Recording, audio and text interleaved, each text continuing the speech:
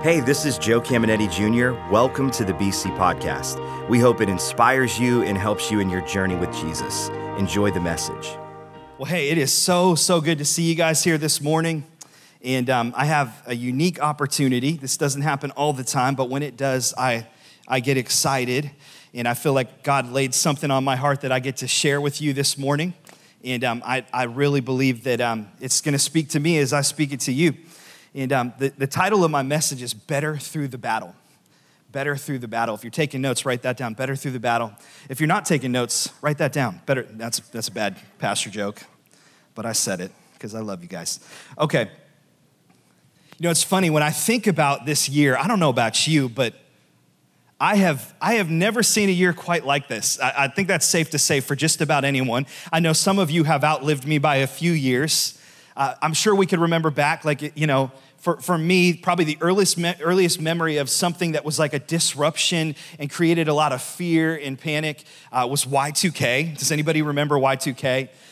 Nobody under the age of 15 has any clue what we're talking about, but ask your parents someday. And Y2K was crazy. I just remember, at one point there were people, that were telling us that just as soon as midnight struck that the world was going to collapse. And my parents apparently weren't real worried about it because we had a youth lock-in that night on New Year's Eve. So I guess they figured if the world came to an end, they're in church, it's the best place to be. I don't know, but we were hanging out there and nothing ever materialized with that. And then I remember obviously 9/11. I'm sure all of us can tell others like where we were in that moment. And I'll never forget, I was in my history class and we were looking at what we thought at the time was an amazing high definition screen, before 4K existed. We just thought it was amazing. We were watching as first we thought it was an accident, and then we saw the second plane hit the tower. I just remember panic striking our country. Everyone here that lived through it remembers that. And I remember there were people lined up as far as the eye could see to get gas because people were nervous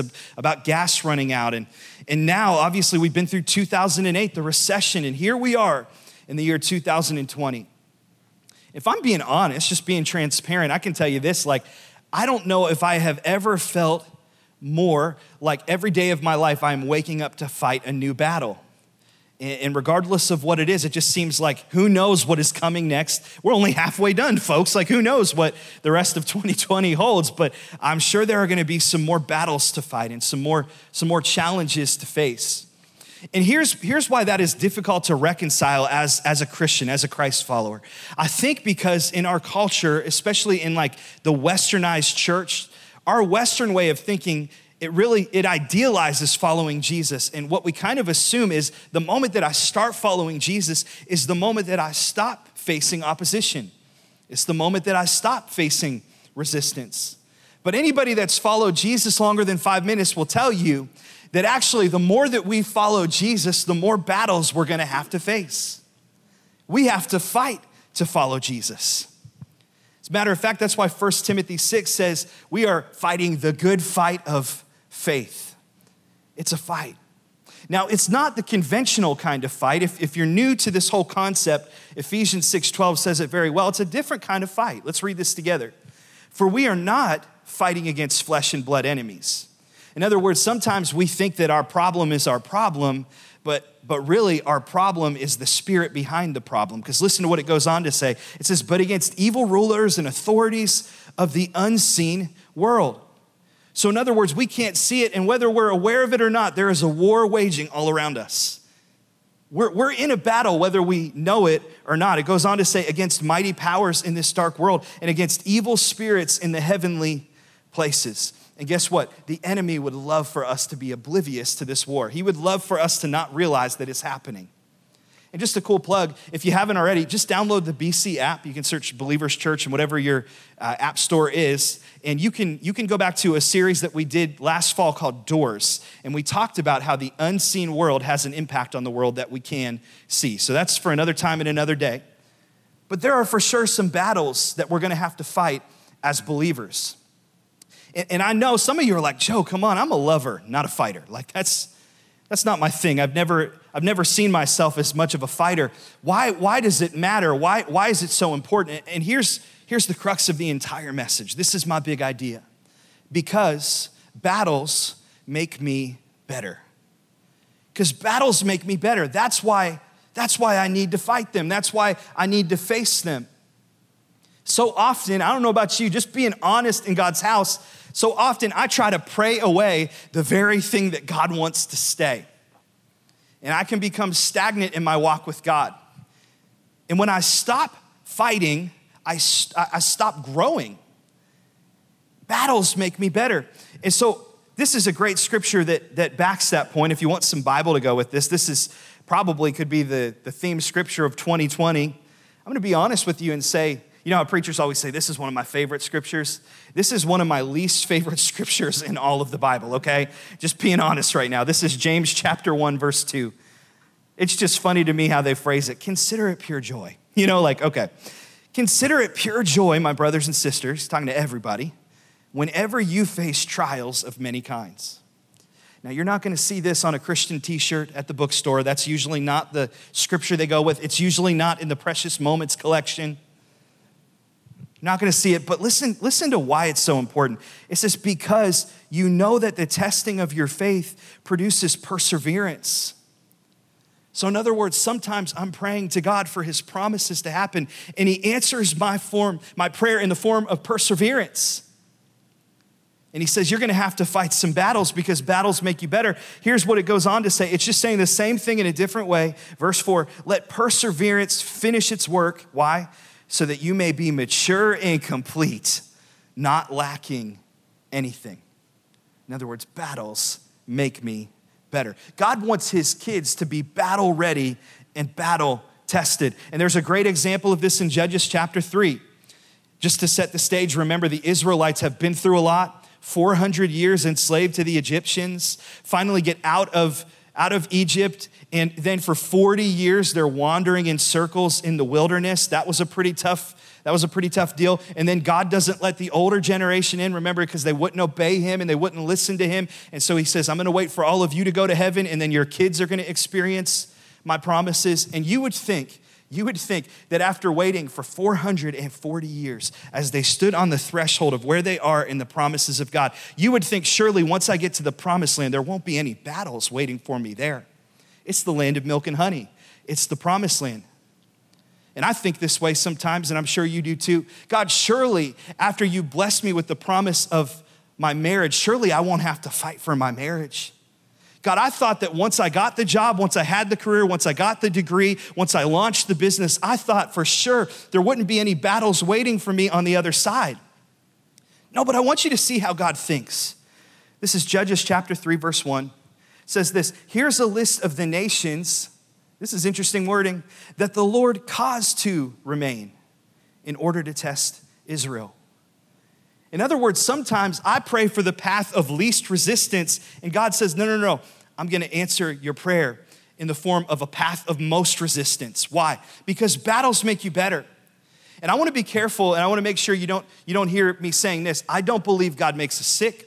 I don't believe that any of the bad things in our life are here because God made them come. Every good and perfect gift comes from the Father, and there is no shadow or deviation in his turning. There's no changing in his character. But I do believe, as believers, we have to fight some battles. Listen to what it says next. It says, the Lord caused them to remain in order to test Israel. That is, everyone who had not gained any battle experience in Canaan. What's he saying? There's a new generation that have never fought the battles that their parents fought.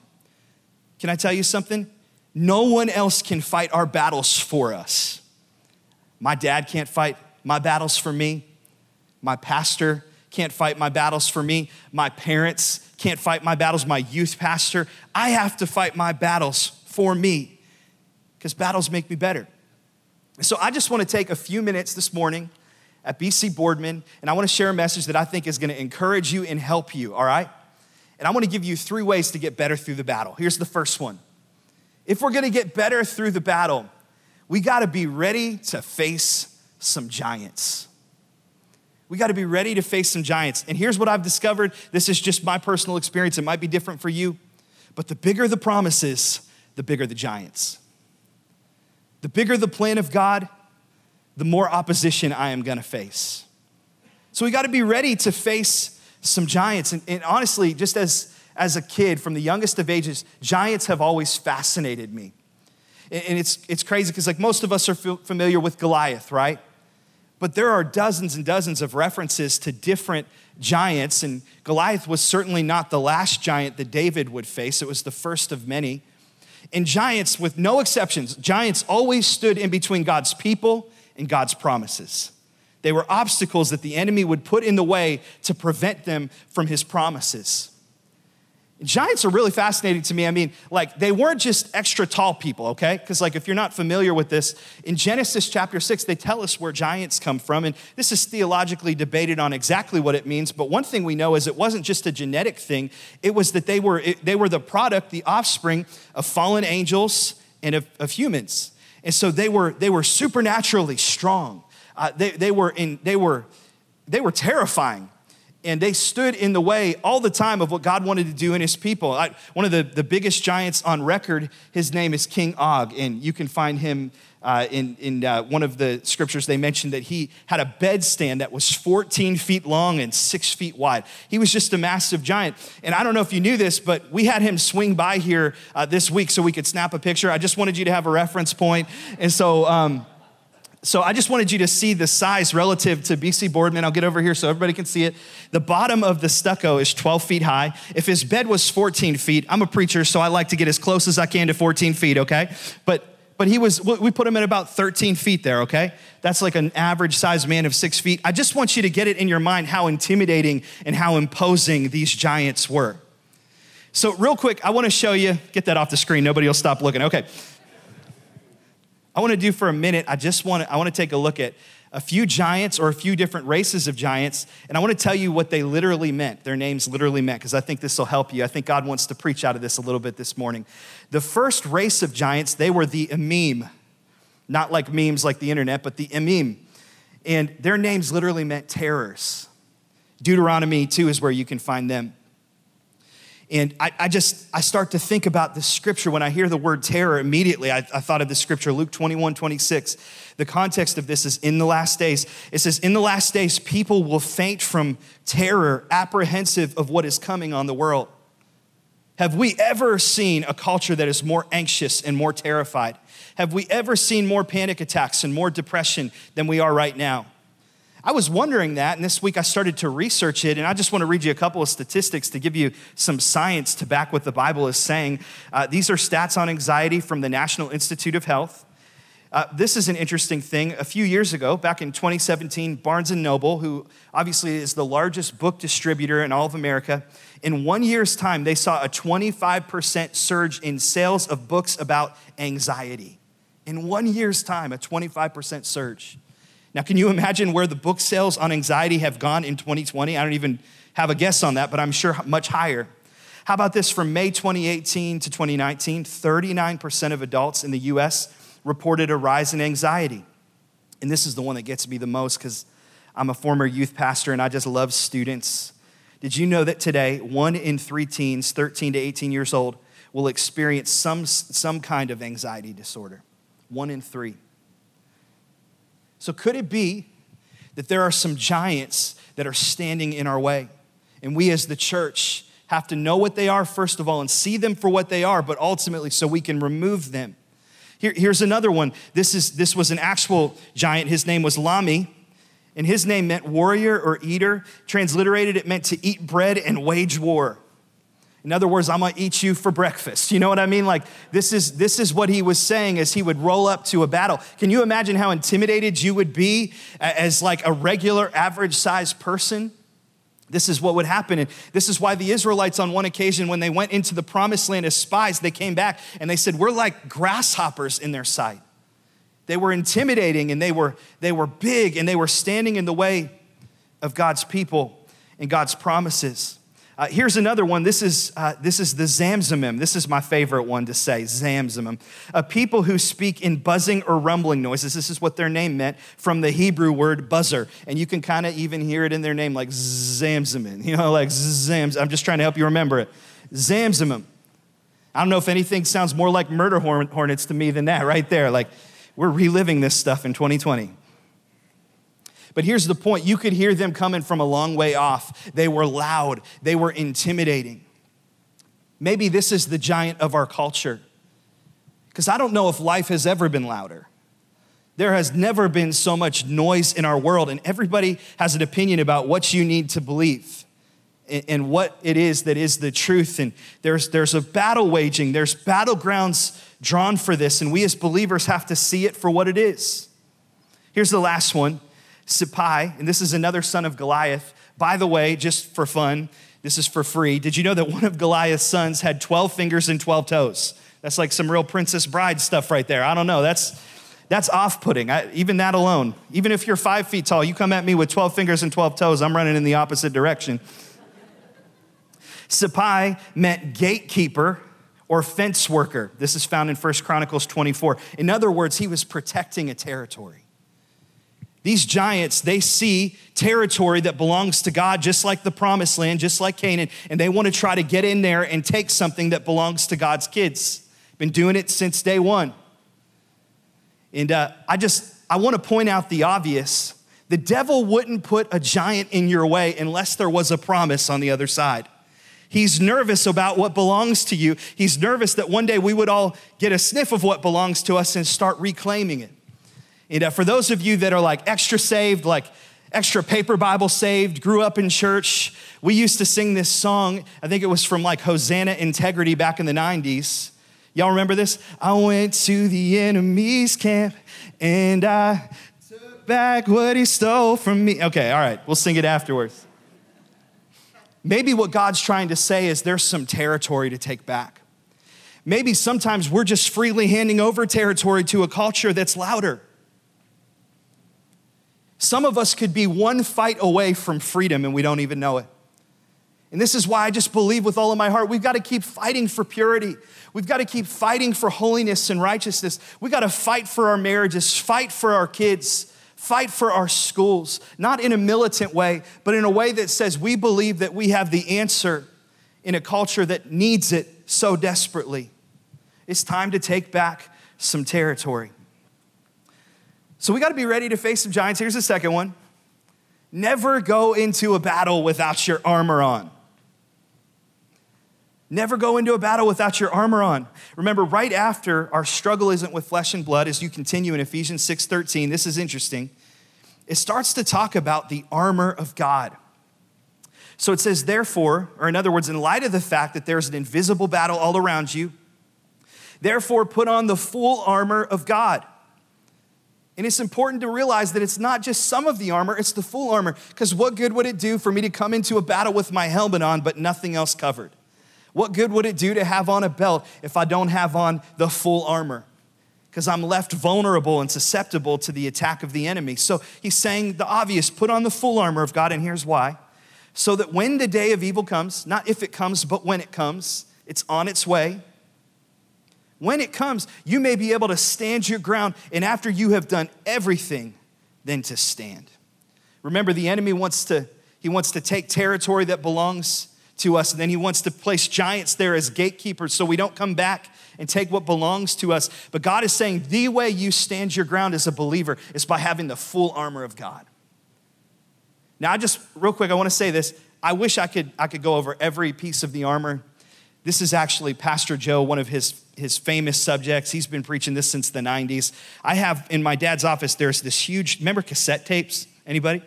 There's like a 15, cassette tape pack of the armor of God. Back when my dad preached an hour and a half every week and people would still come and listen because they were hungry, you know what I'm saying? And so I'll leave that to him, but I'm just gonna highlight a couple, all right? Here's the first one, it's the belt of truth. The belt of truth. I like this, it says, stand firm then with the belt of truth buckled around your waist. That's Ephesians 6:14. Now you have to remember that Paul, when he's talking to the church at Ephesus, their reference point for a soldier would have been the Roman soldier.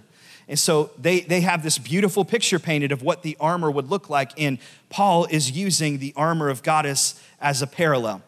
And so this is interesting. Did you know that a Roman soldier, he had to put on his belt first because every other part of the armor attached to or was built on the belt? If you didn't have the belt first, nothing else would work. So what is God saying about the belt of truth? He's saying everything in our lives as followers of Jesus is built on the foundation of the truth. And Jesus is the way and the truth in the life. The Bible actually calls the church the pillar and the foundation of the truth. So if we're building our life on Jesus and his church that he says he's building in the world, we're in good shape. But can we all agree there is an all-out assault on the truth? There's an attack on the truth in our culture. In those loud voices, they'll say things like this. Maybe you've heard this at your school. Maybe you've heard this at the university or on the job. Or maybe we've said this just not knowing. Maybe you've heard it said that there is no absolute truth. You do you, I'll do me. You live your truth, I'll live mine. And it sounds good and it sounds inclusive. But I want you to think about this. This will just arm you with the right things to say. I don't want you to get into a confrontation with people, but it just helps you to have the power to reason. If someone says there is no absolute truth, that's circular reasoning because they're making an absolute statement that there is no absolute truth. It doesn't even make sense. And if you ever want to mess with somebody and have a little fun with them, if they say there is no absolute truth, you could just ask them, are you absolutely sure? And they'll love that one. Anyways, that was for free. And I don't say that to be argumentative, but here's why it matters. Because if Jesus is the way and the truth and the life, and truth is what sets us free, then we want to make sure that we're not diluting the truth one bit. Because when we water down the word of God, Jesus is the word who became flesh. And if we water down the word and we water down the truth, we present a different Jesus than the Jesus in the Bible to a world that really needs that Jesus. And just because it's trending doesn't mean it's true. And just because it's loud doesn't mean it's right. And so we have to hold on to the truth. We have to build our lives on the truth. Here's the second one. This is the breastplate of righteousness. The breastplate of righteousness. And I love this one because it would have been so important. It covered all the vital organs. But most importantly, what did it cover? The heart. And so there's something that God is saying through this. He says, put on the breastplate of righteousness. What is he saying? Guard your heart.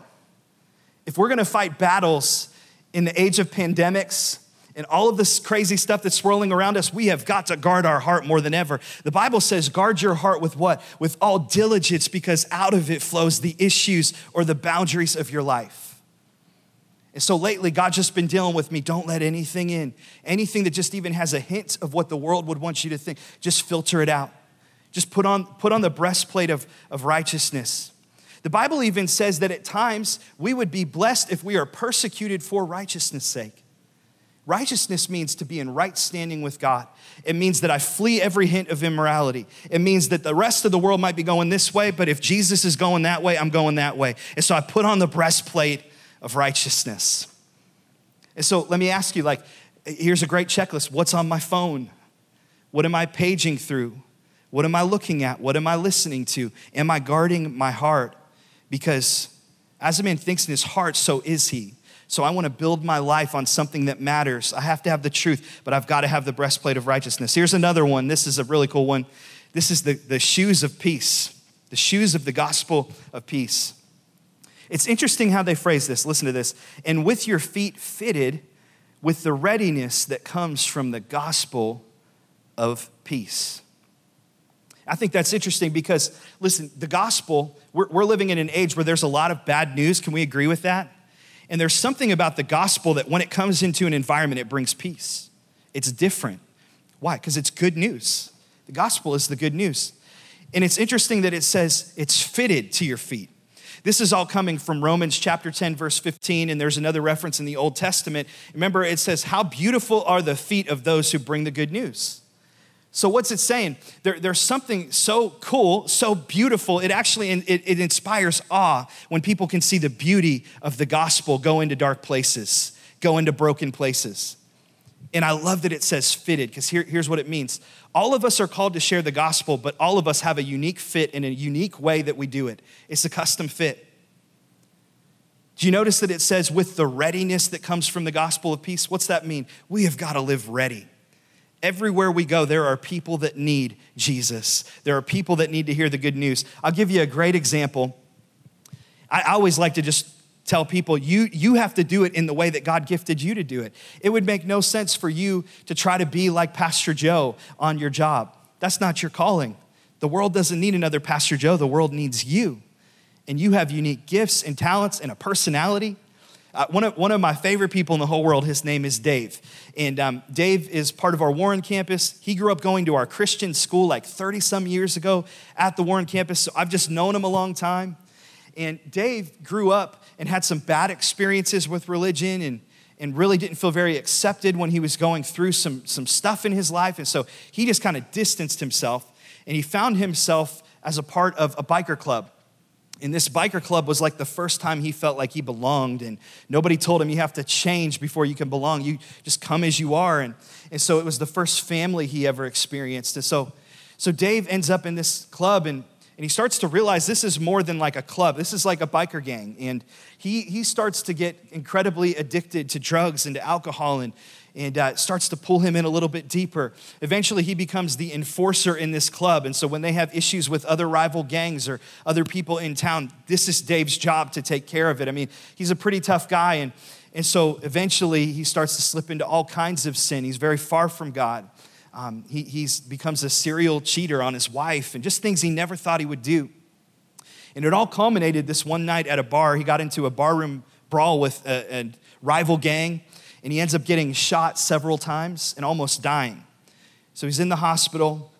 He's recovering. He hasn't been to church in years and years. And somebody that he knew from BC was just trying to reconnect with him, and they said, hey, you want to hang out?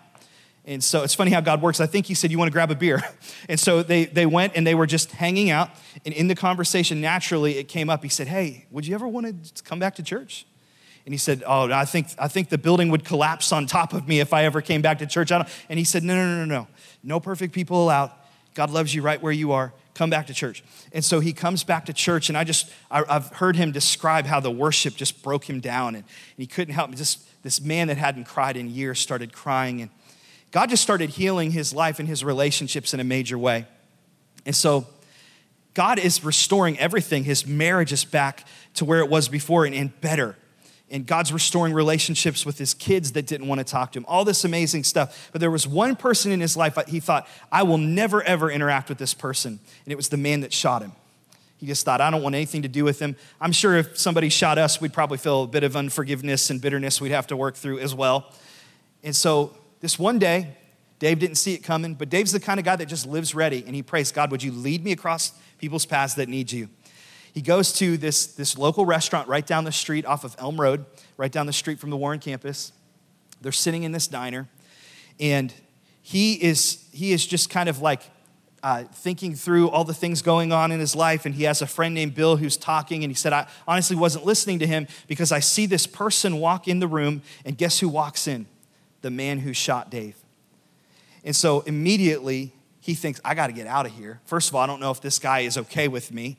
Secondly, I don't know if I'm okay with him. All those thoughts of rage, we've all been there. The old us starts to want to creep back in. But guess what God tells him to do? God says, I want you to pay for his breakfast. And so Dave said, no, get thee behind me, Satan. Like, no. And he keeps hearing God do it.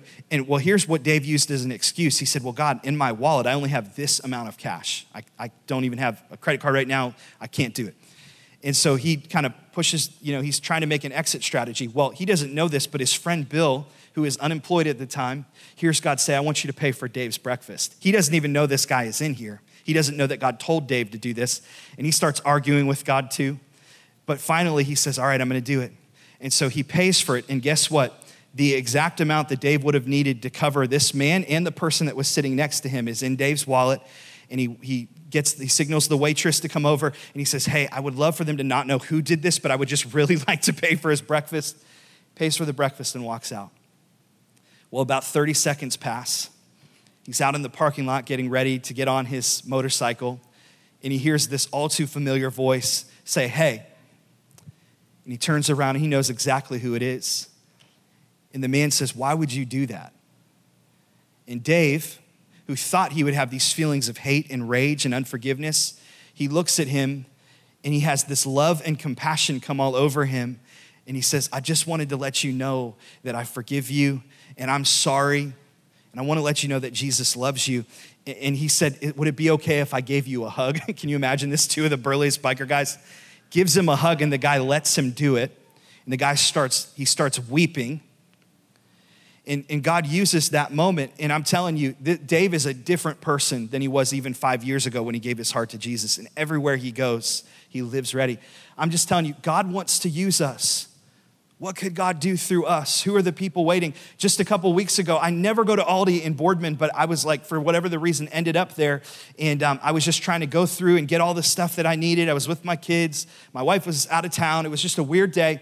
And I finally get to the point, where there's like 2 long lines and you're like, which one's moving faster? And I have all my theories and algorithms on which one's gonna move faster. And I decided to go on the line on the right. And so I get there. I finally get up to the register, and the person has a mask on, so I don't recognize them. And they're like, Joe Caminetti? And I'm like, yeah, who are you? And they pull their masks down, and it's this girl that I have not seen since I was a youth pastor, like 6 or 7 years ago. She hasn't been in church since then. And she says, this is crazy because just the other day, my grandma was saying, I need to go back to church. And I said, yeah, I would love to go back to church, but I live out here in Boardman now, and I used to go to Warren. And so guess what? I had the amazing opportunity of saying, well, guess what? We have an amazing campus here in Boardman. We'd love to see. And it was just this amazing opportunity where God teed me up. I didn't even have to, I just live ready. And so now I have her number. Aaron's gonna get in touch with her. I promise you she'll be here at some point. Would you pray for her? Who are the people in your life? All right, cool. I'm getting to preaching here. I got to keep going. So then we have the shield of faith and the helmet of salvation, the sword of the Spirit. Those are different messages for different days. Here's the third one. The third thing we have to do if we want to get better through a battle as we kind of round third and head home. We've got to fight for what matters. We have to fight for what matters. I'm sure all of us know this by now, but just in case, you do know that the devil's mission is to divide God's people. God's mission is to multiply. He'll say it over and over again, be fruitful, multiply. He wants to grow his church because he wants more people in heaven. He wants more people living with his purpose. He wants to know his kids. He's not willing that one would perish. But everything that the enemy touches gets divided. Everything that the enemy touches diminishes. And so it probably goes without saying, but let's just get real obvious here. Satan wants us to fight with each other, but God calls us to fight for each other. And so we have to learn to fight for what matters, because here's what I've noticed. I've seen this happen again and again in my life. I think the enemy would love to reduce our relationship with God down to a mask. And he'd love to say, hey, he'd love to make it about a mask. Hey, are you for masks or against masks? He'd love to make it about a political party. Are you a Republican? Are you a Democrat? Are you a Libertarian? Are you QAnon? You know what I mean? And whatever it is, like there's so many different ways that he would love to divide us. He would love to convince us that we belong to a country before we belong to a kingdom. This is the way he works. But God, he wants us to be on the same page. He wants us to be unified. And the devil knows the power of unity. And this is why God challenges me on things like Facebook and Instagram in the comment section. Take a look at this meme. This spoke to me. The Holy Spirit uses memes to preach to me. I just like that. The Holy Spirit, my responses to people on social media. That'll preach. Okay, I'll leave it be. Stepping on some toes today. Okay. Now why? Because there's a power in unity. 1 Chronicles 12:33, this is a moment where David and his armies that were facing giants and facing people that were opposed to the will of God being done in the earth. It shows this beautiful picture of unity. It says there were these men of Zebulun, and there were 50,000 who went out to battle, and they were experts in war with all weapons of war. Listen to this. One translation said they were stout-hearted men, undivided in heart. Another translation says, not of double heart. In other words, they're not going in this way and that way. They're all screaming green. They're all going in the same direction as one of our core values says. How about this one? They would keep ranks. And so keeping ranks, when you were in the heat of battle, this became so important because if the enemy could get a cluster of you to scatter in this direction and a cluster there, he could get in among the ranks and he could wreak havoc. But someone who kept ranks, that meant that because of who they served and because of who they were fighting for, they might not agree on all the strategies or all the tactics. They might not agree with each other or like each other all the time, but they loved each other and they were committed to staying together in unity in the battle. And so they kept ranks. And when we're unified, our purpose is so clear. I just love what it says a few verses later. Verse 38, All these men came in battle array to Hebron with the single purpose of making David the king over all Israel. And I love how it ends. In fact, everyone in Israel agreed. There's power in agreement. And we might not all agree on everything. Actually, I can guarantee it. I can start right here. I bet there's a Michigan Wolverine fan in the house, and I cannot get with the Devils team, and so that'll never happen. But we're never going to agree on everything. But here's what they're saying. We can agree on one thing. We want our king to reign. We want to fight for our king. This is so similar to what we're called to do as Christ followers. We're called to lift up our king, Jesus Christ. And we fight under the banner of Jesus. And we're not fighting against the world. We're fighting for a world that needs to know him. And it is a distraction if we look to this side or to that side and make it anything other than Jesus. There's power in agreement. The Bible says 1 puts 1,000 to flight, 2 can put 10,000. I'm no mathematician, but that's like exponential growth. That's exponential work that God's doing. What is possible with just the people in this room to reach the people of Boardman and Poland and Canfield and Columbiana and Struthers and Austintown and you name it, all the surrounding areas, we're put here to be a light and to reach people, but we gotta be unified to do it. So we're gonna end here. And I just wanna end by encouraging with this thought, this story. I just think it's helpful because I don't know about you, but in my life, because I've known Jesus for so long, I can just really get comfortable, really easily. I can get into my circles. Maybe you call it like my believer's bubble. And I love you guys, and I'd love to just hang out with you all the time, and it's kind of easy to do that. I always joke, and I like to say, like most Christians, we get into this, there's an initial place where we need to remove ourselves from the world because the world had a grip on us, and we want to get outside of that grip, and we want to be sanctified and think like Jesus, and that's great. But eventually, there's this moment where we have to reintegrate into the world we're called to reach. And if I only ever wear Christian t-shirts and listen to Christian radio and eat Christian chicken at Chick-fil-A, you know what I'm saying? Nothing wrong with that. Number 1 with Coke, extra Chick-fil-A sauce. Anyways, okay. If that's my life, then I miss out on the miracle of what I was made for in the first place. And it is so easy to forget where I came from. I'll give you a good example. I'm just trying to say, have some compassion for the people that are in the position where you came from. I was driving about a month ago, and I was getting in another lane, and as construction would often have you do, you have to merge lanes. We know that well here in Boardman. There's always construction happening somewhere. And so I just remember, that feeling of like annoyance and / panic when you merge onto a highway and you see that it's going down to one lane and you are depending on the grace and the kindness of complete strangers to let you into that lane, right? And so I was just, pleading with God. I was just telling God, I'll never sin again. I'll never eat at McDonald's again. I don't know. I was just negotiating with him, whatever it is. And finally, someone just let me in. And I was just like, thank you, God. But it took me I'm just being honest. It took me all of 15 seconds to forget where I came from. Have you ever been in the new lane and then someone else pulls up next to you and they're trying to merge in and you're like, no, go to the back of the line. Not today. How quickly we forget where we came from. But I think what God is trying to say is, hey, that was once you. We were all once in darkness. We were all once blinded to the light. And it's the gospel and the compassion of Jesus that drew us to the place we are today. And so I just believe this with all of my heart. I believe God is going to start putting us in the path of people that are far from him. And sometimes we're in a position where we can say, hey, come here. Here's the path. Here's the way. Let me show you how to do this. Let me show you where to go. God wants to use you to do that. This is probably one of my favorite scriptures lately. This is 2 Timothy 4:7. It's the last one I'll read to you today. 2 Timothy 4:7. I pray I would be able to say this one day. I pray that when I stand before my Maker, one day I would be able to say, I have fought the good fight, and I have finished the course, and I have kept the faith. You can bow your heads and close your eyes.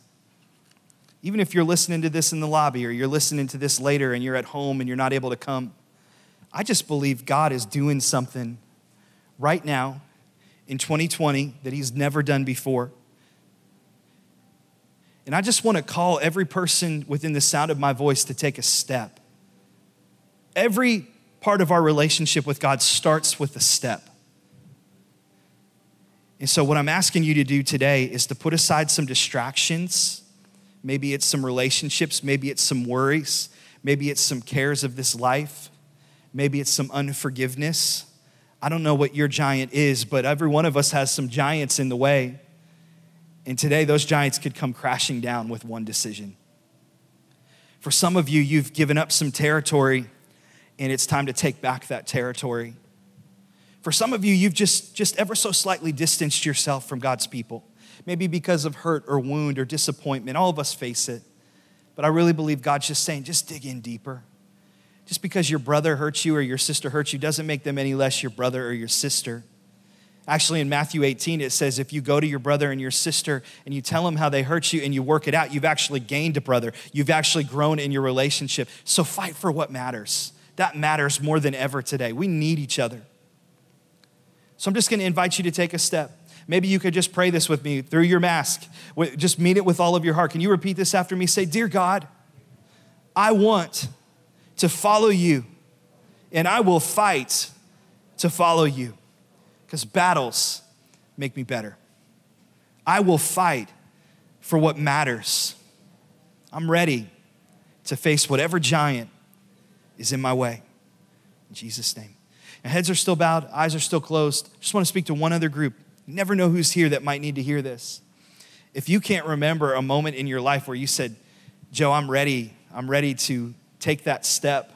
God, I want to know you and I want to follow you. I call myself a follower of Jesus. If you can't remember a moment in your life, not when you went to church or you were baptized or had your first communion, those are all beautiful things, but those are not the thing.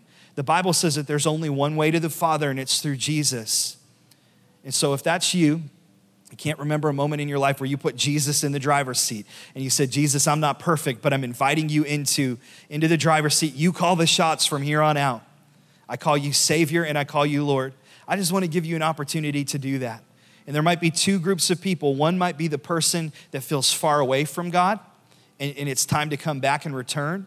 The other might be the person that has never prayed that prayer before. But either way, can everyone in this room help me pray it together? If you believe this, I really believe there's a miracle that takes place in your heart, because the Bible says if you believe in your heart and you say with your mouth that Jesus is Lord, you will be saved. You're saved from an eternity separated from him, and you inherit an eternity with him. And the coolest part is it's not just trying to get you to heaven someday, it's trying to get heaven into your here and now today. So let's pray that together. Say, dear God, thank you for Jesus, for the sacrifice he made for my sin. I won't be perfect, but today I take that step. I make that decision to call you Lord. I return to you if I've walked away. I am a Christian. Have your way in my life. Jesus, I call you Lord. Amen. Hope you enjoyed today's podcast. There are a couple things I'd love for you to do. Be sure to subscribe, rate, and review this podcast. That helps us spread the word and impact more people. You can also help us see others connected to God by investing today at believers.cc/give. And if you want updates on all things Believers Church, check out believers.cc or follow us at A City Connected on Twitter and Instagram, or search Believers The Connecting Place on Facebook. The best way to connect with BC is live and in person at one of our weekend worship experiences. We have locations in Boardman and Warren, and you can get the service times and plan your visit at believers.cc. Thanks for tuning in to the BC Podcast.